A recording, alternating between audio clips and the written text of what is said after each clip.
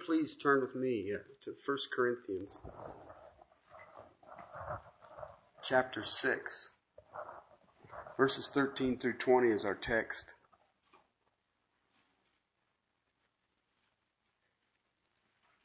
1 Corinthians 6, 13 through 20. If you would, please follow along as we read God's Word. Food is for the stomach, and the stomach is for food. But God will do away with both of them. Yet the body is not for immorality, but for the Lord, and the Lord is for the body. Now God has not only raised the Lord, but will also raise us up through His power. Do you not know that your bodies are members of Christ? Shall we then take away the members of Christ and make them members of a prostitute? May it never be. Or do you not know that the one who joins himself to a prostitute is one with her? For he says, the two shall become one flesh. But the one who joins himself to the Lord is one spirit with him. Flee immorality. And every other sin that a man commits is outside of the body. But the immoral man sins against his own body. Do you not know that your body is the temple of the Holy Spirit, who is in you, whom you have from God, and that you are not your own? You have been bought with a price. Therefore, glorify God in your bodies. Father, I ask that now you teach. Father, it is not I they listen to, but it is you who speak from the heavenlies. Father, there is much in this text. And Father, I pray that by the power of your Spirit, you will give to each that is needed. And Father, we may bow before this with joy in our hearts. And Father, we may understand that it is you who is guiding. It is you who is making holy. It is you who has bought and paid for us with a price. Father, such an evil time, and yet it's for that time that we are here. Father, may we bow before your word as children eager, ready to receive, that we may be poured out as drink offerings. Father, teach us this day. Let us embrace you. Father, untangle us from the things of this world, and let us grab with both hands the things above. Father, let it no longer be we who live, but let it be solely and only Christ living in us. To your praise and glory. Amen.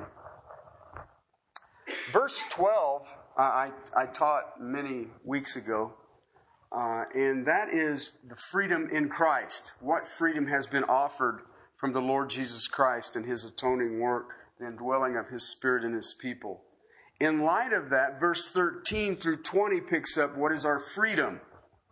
All right? The church in Corinth was in a place that you and I can't even grasp, and yet it's very much a mirror of the society in which we live in. It was a city that was built by freed slaves, and slaves were considered merchandise. The legal definition of marriage was a very esoteric thing. If you just wanted to hang with somebody and call that person your wife, you were allowed to do that.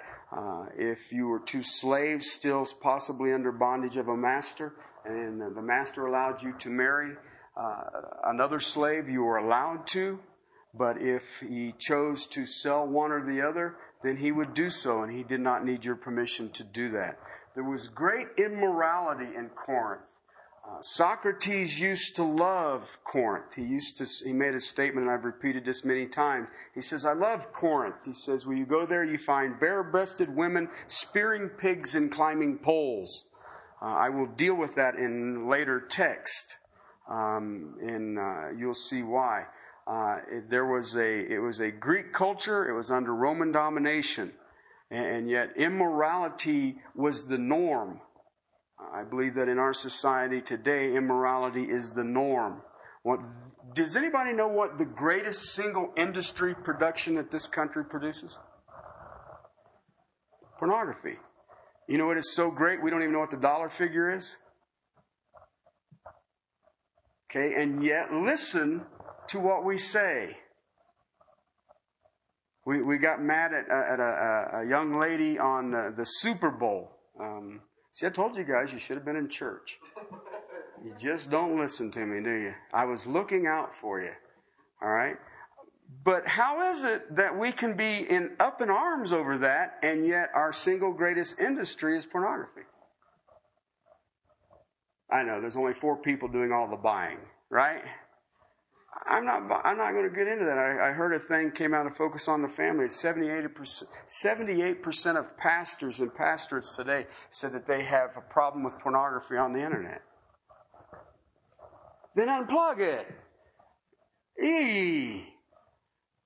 Listen, I get the pop-ups. You have to point, click, and whatever, or delete. How difficult is that? I don't understand that. That's a bogus answer. Okay? Because you can't just stumble into pornography on the internet. You have to willfully seek it. Okay? So the issue is not the pornography is there. The issue is the heart of man. And that's what we're setting the stage up. This book, actually, 1 Corinthians, is it answers 4 questions that were posed to Paul. You'll see that in chapter 7, verse 1. And I'll show you the 4 questions. But what you'll see, between 7 and 11, he answers the 4 questions. Okay?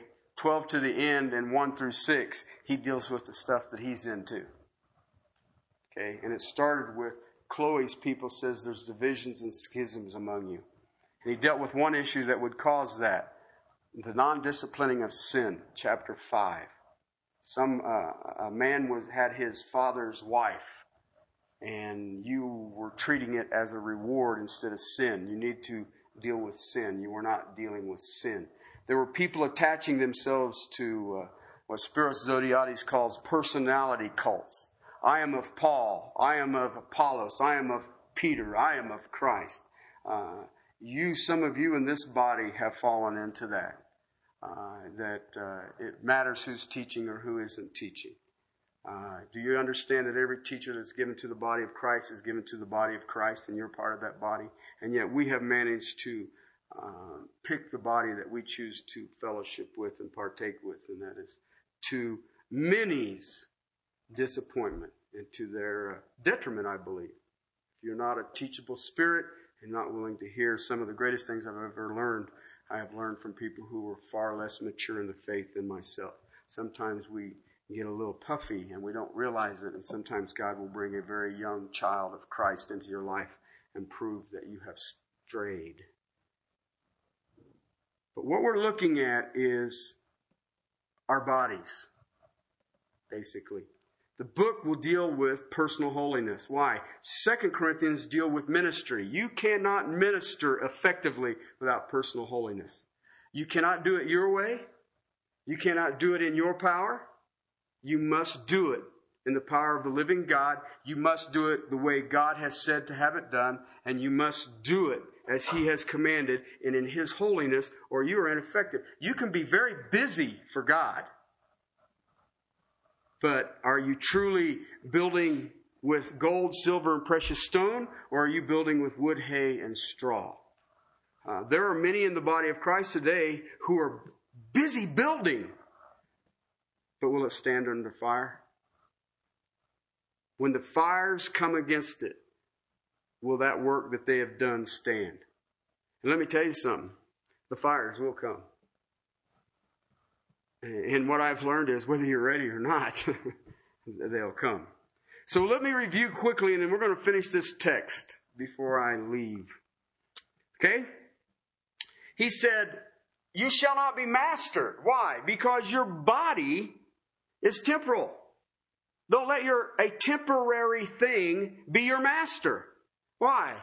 You're not your own. You've been bought and paid for with a price. Food is for the stomach is for food, and God will do away with both of them. Okay? And then he makes this statement, your body is not for immorality, but for the Lord. All right? So, I am not to be mastered by anything. It flows out of verse 12. All right? All things are lawful, but not all things are profitable. All things are lawful, but I will not be mastered by anything. How many of us have put ourselves under slavery of something? Okay, I'm helping someone in the body qualify for a home loan. Okay, I'm not helping them qualify for a loan. I'm making sure that they don't get burned is what I'm trying to do. And one of the things is that who come up with the number that they believe you could afford? Okay? Isn't it great when they come up with this enormous number that says you can afford this? You may not have clothes or a car or food or furniture or heat or lights, but you can afford this. Right? And then I want to throw in this to the mix. What do we give to the king? Do we give out of our riches or according to our riches? Because he has give according to his riches. We have a tendency in this country to give whatever is left over if there is anything. I've even seen one church where they've put credit card things that you can slide it through. And I thought, there's just something you don't think of. Okay, what has mastered us? I have met with some people in the past. They're not here anymore. They don't meet with me anymore. And they were just having a terrible time. And I asked them if I could see their checkbook. And they said, for what? And they did show me their checkbook. And I could show them what mastered them. You can just go through the ledger of your checkbook and see what you write your monies to. And it's very simple to see what your priority is. All right? And I try to get people to look at that. What is my priority? Am I building temporary or am I building eternal? Okay, why? Do not be mastered. Why? Food is but for a time. Your stomach is but for a time. It's a biological thing. Then look what he says about your body. It's not for immorality. Okay, the word is porneia. It's not for fornication. It is not for sex sin outside of what God has designed. Period. It's not for that. Why? Because your body's for God. It's for the Lord, he says. Sex is temporal. Please understand that. And there's some other things I'll deal with as we deal with this, okay? But do you understand what he's saying here? And we have to remember these things. Why? And that brings me into verses 15 through 18. Okay? There's a membership that takes place. All right? Do you not know? I like that word. Do you not know? You know, this is the 6th time he's used it in 6 chapters. 6 times. It is derogatory in its original writing, but it also has in mind that, don't you understand that this is logical? This isn't higher knowledge. Do you not know? You should know this by now. Are you an adult? Then act like one, is what Paul is saying. All right? Do you not know that, now grab this, your bodies are members of Christ? Member of Christ. Mile in the Greek. And it means part of the physical body. Did you know that? If you are saved this day, you are part of the physical body of the Lord Jesus Christ. And it's an amazing statement, but I want you to think about it. Shall I then take away the members of Christ and make them a member of a prostitute? That's an amazing statement. In 1 Corinthians 12, he'll deal with this body picture he gives, that you are a member of the body. In Romans 12, he will deal with it too. But I want to look at Ephesians chapter 1, 22 and 23. Speaking of our Lord and our Savior, Jesus Christ, it says this, and he put all things in subjection under his feet and gave him as head over all things to the church. Okay, Who's the head of the church? In what things? So why do we think we are? Why does the congregation believe they have such great insight into the way God should do things? Why does the congregation at times rebel against the pastor or church leadership? Now I don't want to be presumptuous here. Sometimes church leadership needs to be rebelled against. Okay? But here's the thing. Who died for the church?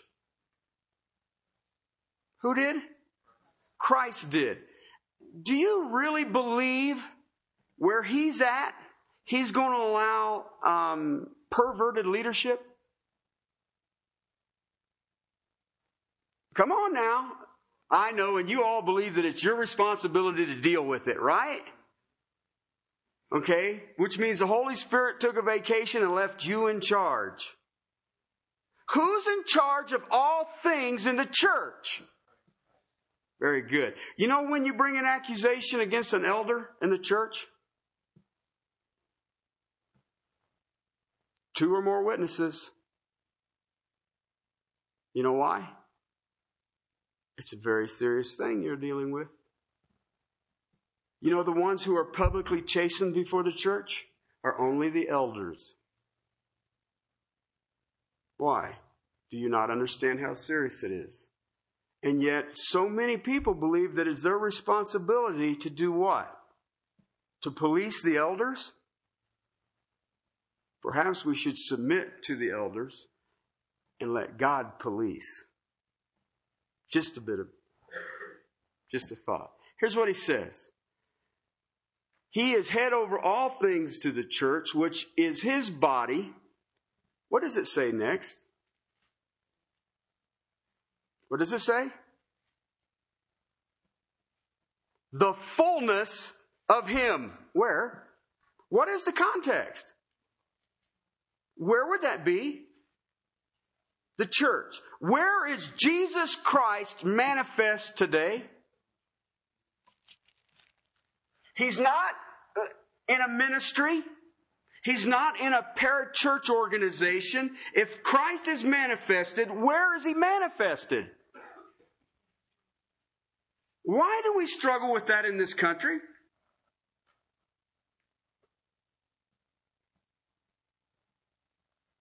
I'll let God search your soul on that one. That's not a difficult understanding. And I hear people say, but I'm looking for this or I'm looking for that. Let me tell you something. If you find a perfect church, stay out of it. You will only mar it. Okay? There is no such thing as a perfect church. Why? We're in it. All right? Which is the greater miracle. Don't you? I've got people looking for miracles. Go to church. There is a miracle. Okay?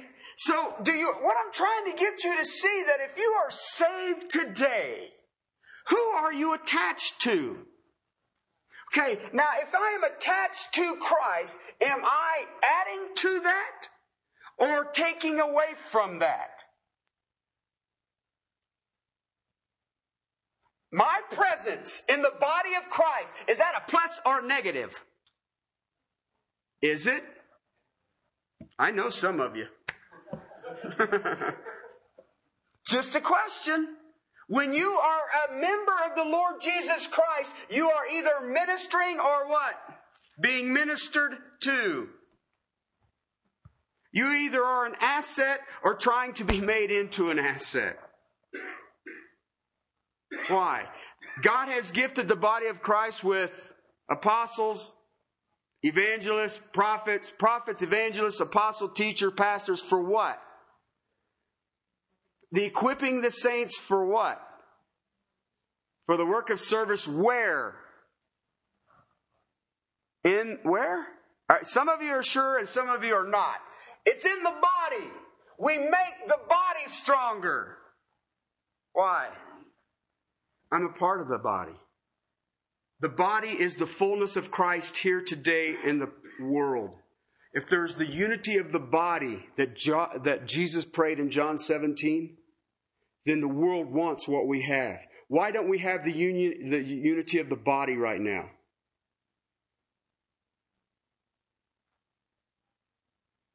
I've heard a guy tell me that it's because Jesus' prayer wasn't answered. Really, God praying to himself and didn't answer his own prayer. Great. Okay, why? Is the unity there? Absolutely. Why isn't seen? It's simple. Go look in the mirror. If you do not have unity with the body of Christ right now, I guarantee it's not the church's fault. Guarantee it. Not the church's fault. Why? He said, I will build my... Are we sure? Absolutely. So what do you suppose? Is he doing it or isn't he? He is. Absolutely. Is the unity in the body if he's building his church?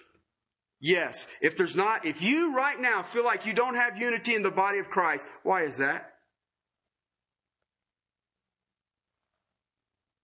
I would call it your personal holiness or lack of. Okay? Why? Read Judges. Everyone's doing what is right in their own eyes. What does the church look like today? Everyone is doing what is right in my own eyes, and if I don't like the way you do it, I'll start my own ministry. Okay? We are one in Christ. We are one in His body. Romans 8 says that the Holy Spirit is in us, and what happens then? We are in Him. I like that better than Him in us. I find out that I have a lot more fun when I'm in Him than being concerned about whether He's in me. Amen. Right? And it's true. The days that I am sold out to Him and I know that I am in Him and all that people are seeing is Christ and Christ alone, I am just intolerable. Ask my wife. She'll say, yep. And she says, there's times when you're intolerable and you ain't in Him. But we won't touch that, all right? Paul is saying is, you're committing acts of sin, and when you do that, you are joining Christ to a prostitute. Okay, I want you to think about the word prostitute. When you think about prostitute, you think about somebody who's doing sexual activities for money, right? That is part of what the word means, but that's not all what the word means. It is any time I pervert anything that God has declared. Did you know that you can work and prostitute it? Have a job and prostitute that job? Contextually, immorality is a topic that we're dealing with, and it definitely would have to do with somebody who's taking the sex act and doing something that God hasn't designed. Right? That's what would be your context. And he says, if you are doing the sex act outside of the way God has designed it, you are joining Christ to that sin.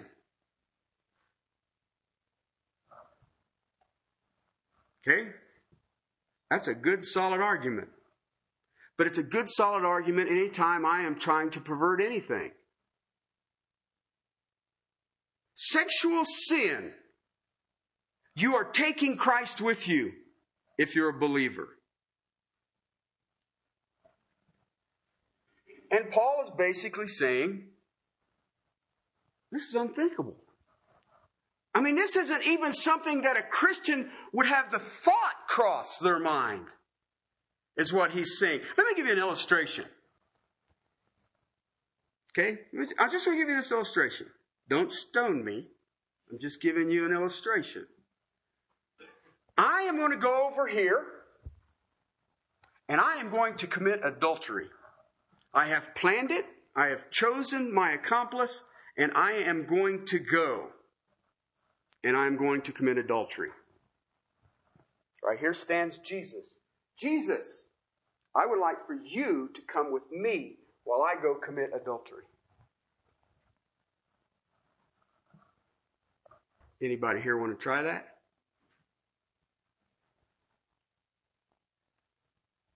What's the difference between that and a Christian having sex outside of marriage? There isn't any. You're still going to be dragging Christ into it. The problem is you're dragging Christ into it. If you were, as a Christian, to look and tell Jesus, I'm going to go over here and have adultery. I would like for you to go with me. He would refuse. But if you do it in the person of the Holy Spirit indwelling you, knowing that you are a member of the body of Jesus Christ, then you just took Christ with you. Verse 13, he says, food is for the stomach and stomach is for the food, but God will do away with both of them. Sex is not biological. It is not biological. How can it be biological if the two become one? Please don't tell me that it's a baby. You telling me every time you've had sex, you had a baby? No. All right, now that we got that out of the way, what is it then? It is the union between two people. We will look at this later, and to the dismay of many, I'm sure. Husband, your body is not your own. Wife, your body is not your own. Did you know that? It has been bought and paid for with a price. Number one, it belongs to the Lord. Number two, it belongs to your spouse. You get third dibs. Okay? After God is done with it and your spouse is done with it, you can have whatever's left over. Some of you are laughing. I'm not touching it. Okay? That is how God has designed it. When He unites two people, the institution that we seem to want to have a congressional or a constitutional amendment to, God said that I will join the two. It will be an eternal bond, and it will be a bond that is done in the spiritual realm that is a picture of the union that God the Father has with God the Son. And God doesn't care how you legislate it. In the Old Testament, okay, I like the Old Testament times. I like it when people like to bring things into the Old Testament. I've been accused of not honoring the Sabbath, and that's fine. I have other texts that I would like to bring into it. Because one that is amazing to me that everybody likes to overlook in the Old Testament, if two single people come together, man and a woman, okay, and a man lies with a woman, then he, in God's eyes, married them. They have constituted a union. But that's what the Bible said. All right? You want that one? You want to hold me to the Sabbath? How many wives do you have? How many husbands do you have? I can watch the Sabbath easily. Your child support may go right through the roof. There's a consummation of the spiritual union. That is why when adultery, what was the penalty of adultery in the Old Testament? Stoning.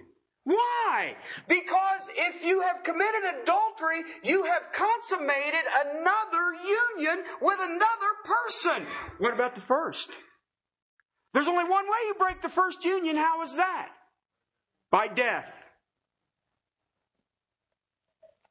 So when they consummated a union outside of marriage, what happened?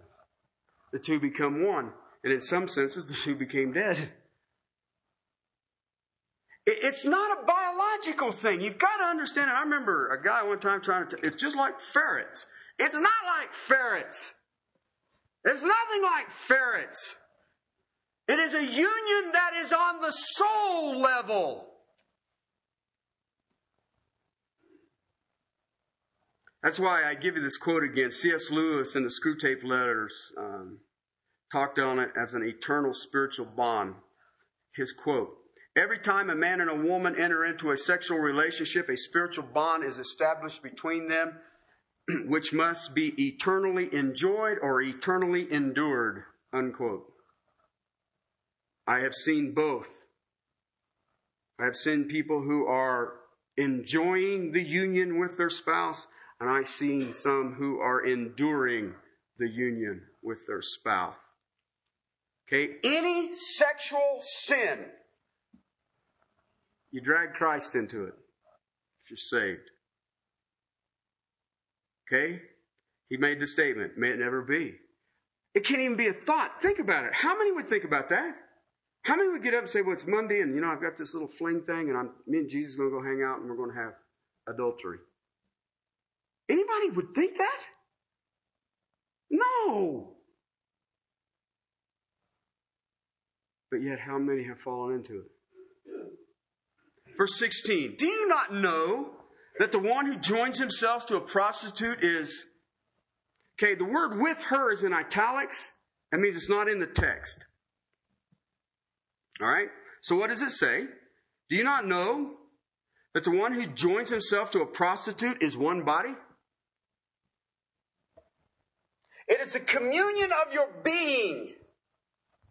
Sex act is not biological. It's not physiological function that, well, I've just got to take care of this. It is the deepest, the most intimate positioning of two souls to become one. And God designed it that way. Again, the word prostitution is a defilement for the sake of gain.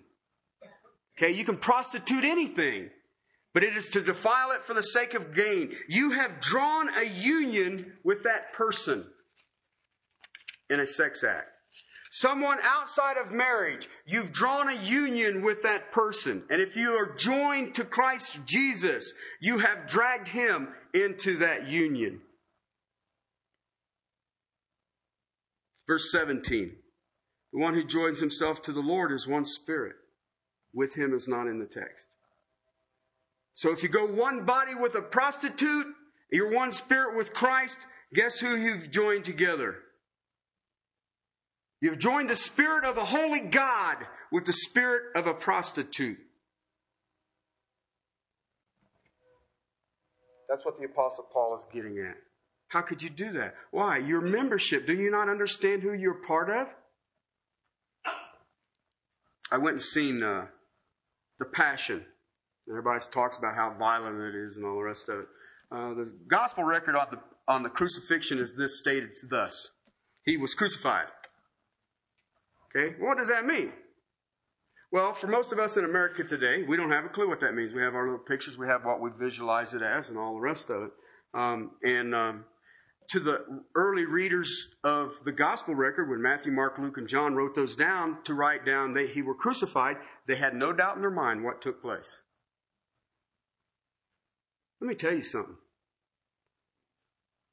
If you've had sex outside of marriage, you better remember the crucifixion. Because they say, I've not seen anything quite so violent. What the heck did you think it was? Crucifixion was not this efficient manner of executing people. Crucifixion was to humiliate, shame, and show what defiance would bring. And it was not unlikely for people to linger hanging on a cross for days and days. They die of suffocation, supporting their body on an iron nail through the arches of their feet or through their wrists. What did you think it was going to be like? I think that kind of shocked me the greatest about it. Well, I just can't believe it's that violent. Oh, what did you think it was? And that's the picture the Apostle Paul's grabbing in his brain when he says, would you take Christ and join his spirit to a prostitute? See, the Apostle Paul understood clearly what crucifixion was. And that when he makes the statement that you've been bought with a price. You have been joined to the Lord. You are one spirit with the Lord. Do you understand that? That you are one spirit with the Lord? Which do you suppose is the dominating spirit? I really struggle with this in this day and age because I know people who claim to be saved that you can't tell any difference between them and the lost. And yet, are you one spirit with the Lord? Please don't try to tell me that yours is the dominant spirit. Truly, do you believe that? Well, you just don't understand. No, perhaps you don't understand. The Spirit of my Lord has the waters of creation in the hollow of His hand and the span of His hand. When He wants something done, He speaks it.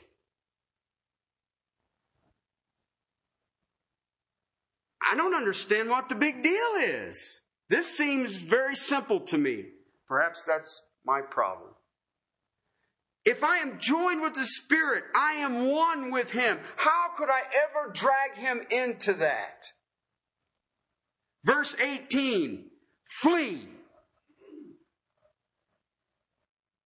Flee immorality.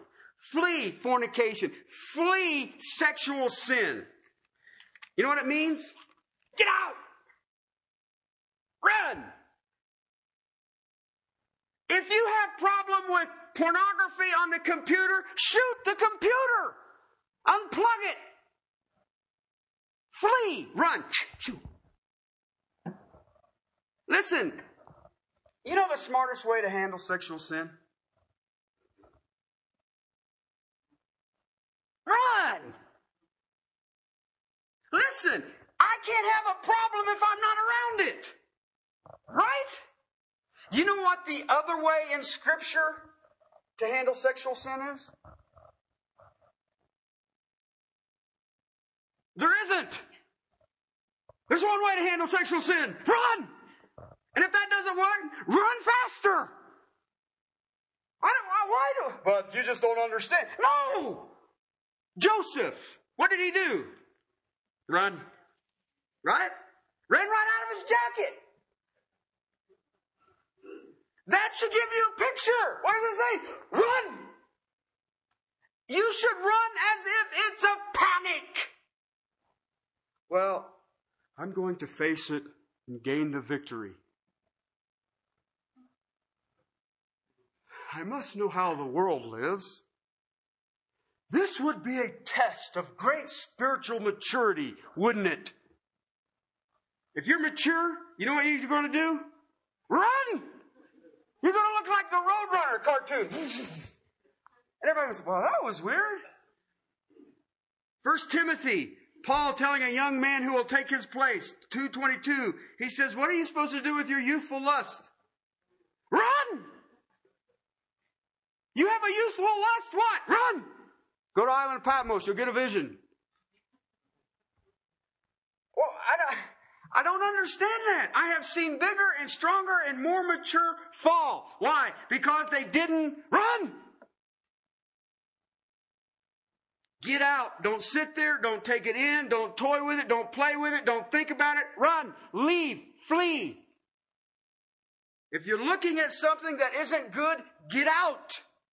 Read something that isn't good, throw it down. If you're in a situation that isn't good, run. Why? Don't even go towards compromise.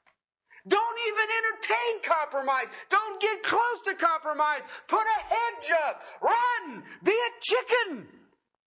Flee. But what if somebody's offended? What if their feelings are hurt? What if they don't understand? Who cares? I don't understand this. This is biblical. The only response for sexual immorality is what? Run. You may not get anything out of any of my preaching, but I know that you will stand before God with no excuse for sexual immorality. And I want to just give you, that is the simplest solution to anything if you really think about it. If I have something that I struggle with, what should I do? There you go. And let me give you just a footnote for that one. Age doesn't matter. Okay? I don't care who you are. I don't care how young you are. I don't care how old you are. Okay? Run! I don't care. I don't care. It doesn't matter. All right? Look at what, and here's why I want you to understand this. Look what he says in verse 18. Okay, the word other is not in the original language, but it says every sin that a man commits is outside of the body. But the immoral man sins against his own body. Okay? Outside your body and against your body. What in the world is Paul trying to get across to us? While sexual sin isn't necessarily the worst sin, okay, it is the most unique in its consequences. Okay? Please understand what I'm saying. It has a way of internally destroying a person, man or woman, that no other sin has the ability to do. Okay? It literally causes a defilement that comes from within. You can commit other sins, and there may be a superficial guilt or a superficial conscious thing that goes on, and it may affect you to some level. But the sin of sexual intimacy with another person, that intimacy that takes place between those two people is unique to that kind of sin. And it'll destroy a person to their very core. It is very deep.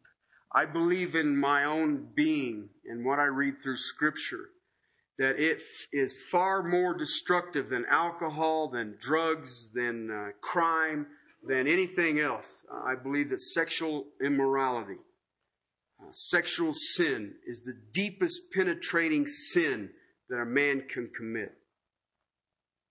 Because he is joining a union of spirit between another person. And in doing so, there's a defilement, a horror against God. Okay? Part of the reason that I feel this way is one of my favorite books. 1 Thessalonians chapter 4, verses 3 through 8. I want to share with you up through chapter 4, 1, 2, and 3. The church in Thessalonica is one of the most amazing, phenomenal, God-exalting, God-glorifying churches that you can read about in Holy Scripture. They have a faith that works. They have a love that labors. They have a hope that is steadfastness. A very young church. In less than a year's time, their faith had been known about on the whole Greek peninsula. All of Christendom had heard about the church in Thessalonica, and the Apostle Paul at most only taught there 3 months, and then he was run out of town. And yet this church continued to grow and to thrive. All right? An amazing church. They received the Word with power from the Holy Spirit. God was working through them in ways that was just turning the lost world upside down. And you just sit there and go, wow, what a church. And then he starts chapter 4. And in verse 3, he says this. This is the will of God, your sanctification. That is what? You abstain from sexual immorality. That you stay away from sex sin. Now wait a minute. This is a church that received the gospel as if it was the power of God. This is the church that had a faith that works. This is a church that had a love that labored at work to the point of exhaustion. It had a church. This is a church that had a steadfast hope on the imminent return. Any minute, Jesus is coming back to get us.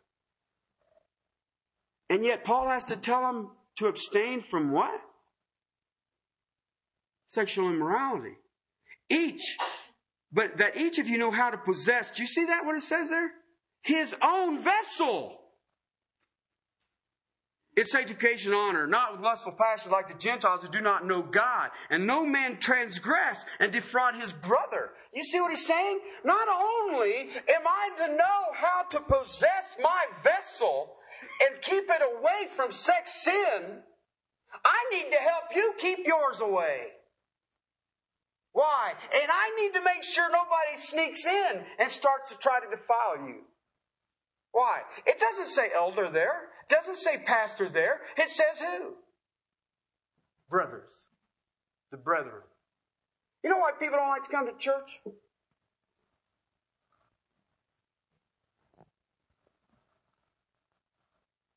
You can't say it's because I'm tired. It's impossible. Why? I will give you wings of eagles and you will run and not get tired, won't you? Ain't that what it says? That's what mine says. I can't believe it. Why? Why don't I want to be in church? Why do I not want to be exposed to the things of God, to the people of God? I want to think of one reason. I don't want to be accountable. Why? What if I have a flaw? Well, if you do, welcome to my world. All right, church is for sick people. I just like hanging around with you. Why? You help me. Some of you I can look at and say, boy, I'm glad I ain't them. No, I just kidding. No, just kidding. Come on now. All right? But we are supposed to hold ourselves. We are supposed to guard our own vessels. And guarding my own vessel, other people will watch and say, look how he guards his vessel. I've had people actually come up to me and say, I need you to hold me accountable. I want you to hold me to the standard by which you walk. I said, I just walk by the standard of the Bible. Read your own. No. But and I cherish that. But understand, if you walk into my place and tell me that I'm supposed to hold you accountable, duck. Because I'm going to. And yet that's what the members of Christ are, which is the body of Christ. You know what? I think about this. I read this text and I thought about somebody I know, and I'm not mentioning any name. She was 16 years old when she became sexually active. Okay? I met her when she was almost 18. She's probably in her mid-20s by now. And she hated herself. Literally hated herself. You know what was horrible about it? At 17, she looked like she was in her late 40s. I'm allowed to say that I'm in my late 40s. So, come on, lighten up. All right, you people say, well, you can't. Well, listen, I'm not allowed to say where I'm at. I could have said late 50s. Sorry, Al. But it's stuff like that. But I looked at that young lady, and I was trying to explain to her that Christ forgives. And she couldn't believe that for what she had done, Christ could forgive her. I don't know whatever happened to her. But she hated herself. And it all started because a boy told her how much he loved her. And I said, well, where's he at? Okay? Listen, all sin in a Christian stains them and blackens them. Okay? But let me tell you something. Sexual sin will devastate you. Why? Because even if nobody else does, nobody else knows, you do. And if you do, what do you carry around? Guilt. And you think, I am unworthy. Let me tell you something. God forgives. Remember when Jesus was preaching his ministry and the adulteress, they came and they brought her and were preparing to stone her? Remember that in the gospel record? And Jesus was fiddling around in the dirt, drawing, and he looked up at her and says, you who is without sin, cast the first stone. What did they do? Dropped their rocks and left. So the lady was laying there at his feet weeping. He says, where are your accusers? And she looked up at his eyes, and he says, I accuse you not. But what did he tell her to do? Go and sin no more. Okay?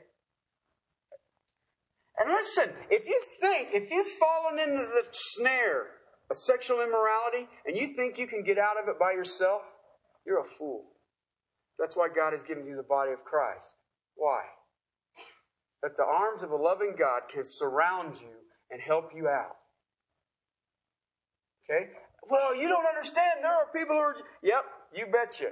There are some judgmental people in the body of Christ, and you know what? There always has been, and there will be until the day they get their blinders removed. All right? But when I think about dealing with a saint who is in sin, all I have to think about is he who is without sin cast the first stone. All I have to think about is him on the cross saying, they don't know what they're doing. Forgive them. It isn't that complicated, people. All sin blackens, but the sin of sexual sin destroys a person at the roots of their being. It blackens their soul. It sears their conscience. It masters in a way like nothing I've ever seen before in my life. And the only outcome of sexual sin is destruction. It has inherent in it destructive powers. There's sexually transmitted disease. You can have children out of wedlock. You can have just horrifying stuff happens that's just inherent in it. And it's amazing. We talk about teenage pregnancies. There is one system that was absolutely 100% fail-safe against teenage pregnancy. Abstinence.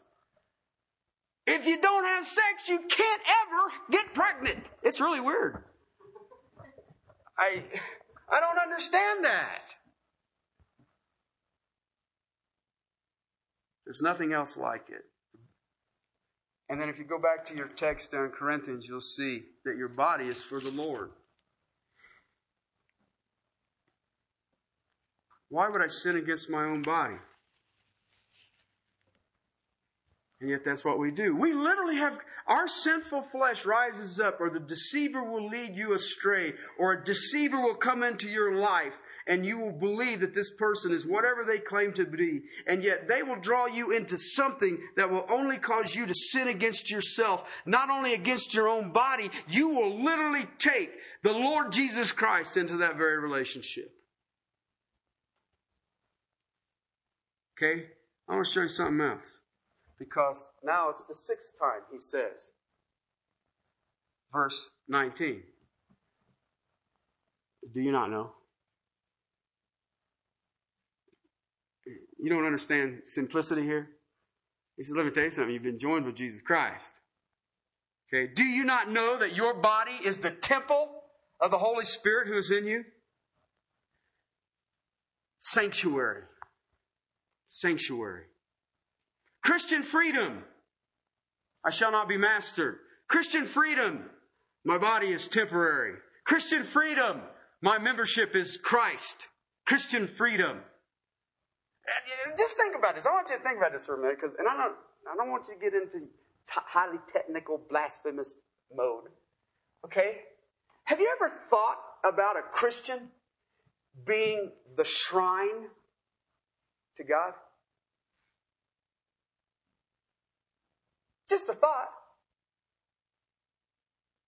It's just a thought. When people see you, do they see the sanctuary of the living God?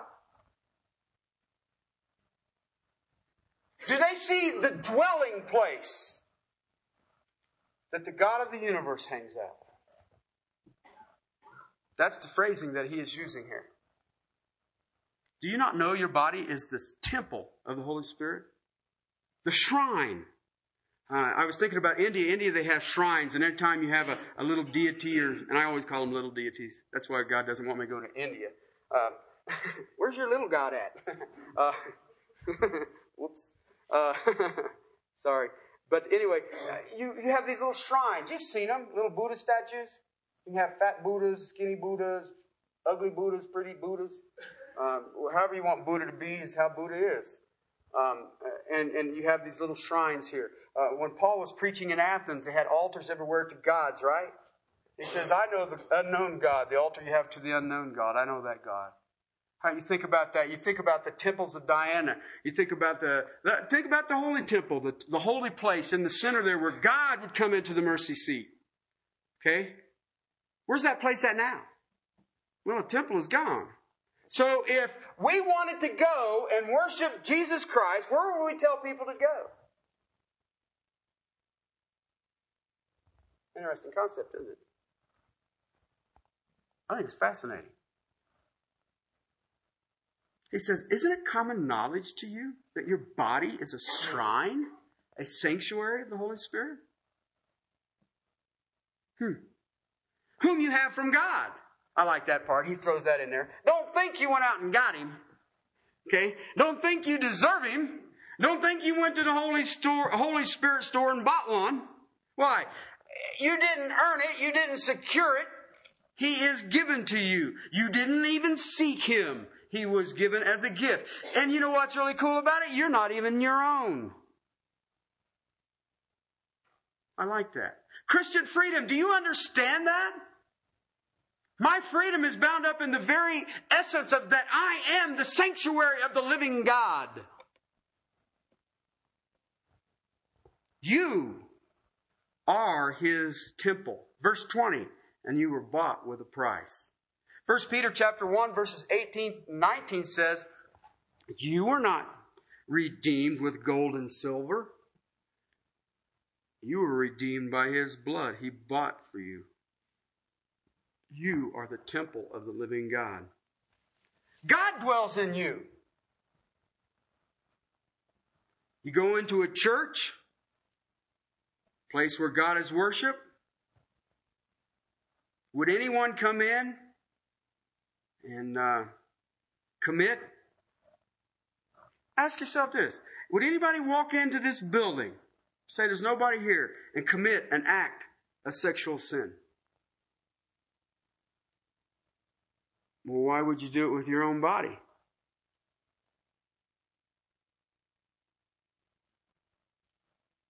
And yet, how many stumble? How many would commit an act of sexual sin if no one was around? What if nobody knows? No one sees? Do you understand that all you would do is defile the temple of God? Think about it. Eli had 2 sons. He went in to offer up some incense. They kind of had a little buzz on. I'm paraphrasing. Right? They had copped a little buzz. They decided they wanted to worship with God a little bit. And they decided they was going to offer up a little thing of incense and Yahoo, Jesus, and stuff like that. Okay? They walked in, and what did God say? You're dead. Why? You defiled my temple.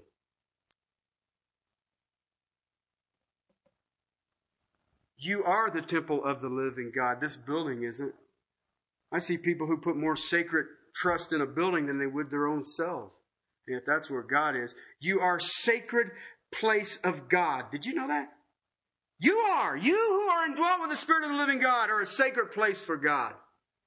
You are the sanctuary. How could you defile the temple of God, Corinthians? Let me be explicit about this. Men and women, boys and girls, anyone tries to lead you into this, they absolutely have no love for you nor concern for you at all. None. Anyone who would shake their fist at God and say, I could care less whether I defile His sanctuary, is a fool, and your best bet is to flee their presence. People have asked me, are you nervous about going to Israel? No. But I've got 4 days in Los Angeles that make me nervous as a cat. Why? That state is shaking their fist at God on the institution that God created. And all I can think of is, quick, give me an airplane off the ground. All right? Bombers don't bother me. They're not shaking their fist at God.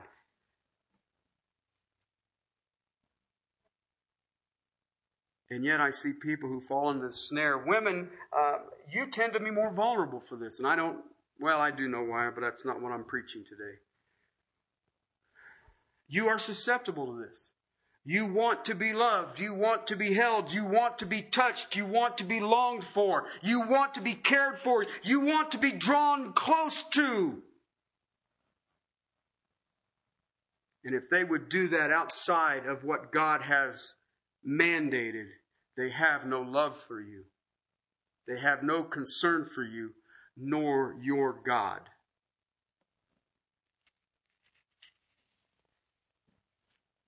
Are you dragging your union with Christ into a sinful situation and making Him one with a prostitute? That's what the Apostle Paul is dealing with here. Your body is not your own. Your body is for the Lord. The result? Verse 20. You've been bought and paid for with a price. Therefore what? Glorify God. You know what's amazing about that text? When am I supposed to glorify God in my body? Well, no, you don't understand. This vessel is flesh and I'm supposed to go to glory and then I will glorify God, right? When do you glorify God?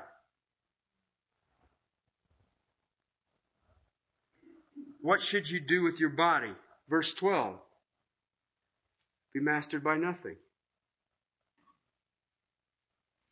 Why? In my body God is glorified. Why? So that I may praise God with my body. I am going to make my body a shrine where someone can worship and they won't defile me. That's the phrasing that is being used here. Can somebody look at you and say, there stands the shrine to Jesus Christ? Do not defile yourself, nor allow anyone else to defile you. If you already have, the Lord will forgive. His mercies are new every day. Okay? Praise God. They're new every day. He always has mercy. But know this. If it's sex sin, you will be harmed. You will be harmed. Even in this life, you will be harmed. It's a tremendous price. Why? It controls you. It controls you. And it will pervert the design God has for you. Did you know that? Did you know that every child of God has a high calling, a holy calling? God called you for something. Okay? Sex sin will defile that. Let it not be named among us. Let me ask you a question. I'm done, but I want to ask you a question about this. Because for sexual sin to happen, believe it or not, it takes two people. Kind of weird. Okay? Some of you are single. Okay, some of you wish you were. But you're single. Okay? If you are approached by somebody and there's a relationship there and it starts growing and all the rest of it, and you are tempted to enter into a sexual relationship with this person outside of what God has instituted, I want you to think about this. I want you to think about this even if you're married. In my line of work, there are times that I have to deal with women. Sometimes they're single, sometimes they're married. And this is how I work. And I'm going to let you guys in on my big secret. Whether it's a single woman, a married woman maybe with some marital problems. We have some women in this church who are married to unbelievers and things like that. There is an ability there that people will try to persuade other people into sexual relationships. Okay? Ask this question. You can ask it of yourself. This is what I do with myself. Okay? If I'm ministering to a young single woman somehow, for whatever reason, always the forefront of my mind is as I look at that person, am I willing to hang on a cross for that person?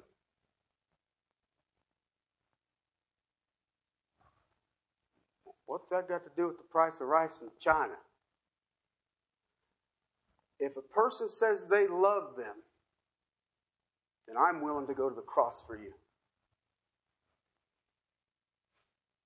Sex has got nothing to do with it. My utmost priority for every person that's ever involved in my life is their absolute purity and holiness. That motivates me. That's what those crosses are for. You don't understand that, people. I don't understand why we don't understand that. Take anybody, look in this church right now and say, that person there, I'd go on a cross for that person. That's what this text is dealing with. This is personal holiness here. And my personal holiness is the fact that I prefer you to be holy and pure, exalted, lifted up before God as a chaste virgin. And that is biblical. That is the body of Christ. That is my responsibility to present every man complete in Christ, lift them up, holy and pure, and say, Father, these are holy, these are blameless before you in light of your word. This is what you have called me for. This is what I will stand before Jesus Christ and give an account for. Now then, if you're ministering to somebody, you take that mindset in and say, that person, however old, however young, whatever their marital status is, my primary position for that person is to lift them up holy and pure to God. I guarantee you, you won't have any wrong thoughts. Why? When you go to the cross for him, Jesus did. And you are a member of His body. Can you do less? It's not complicated. Let's pray.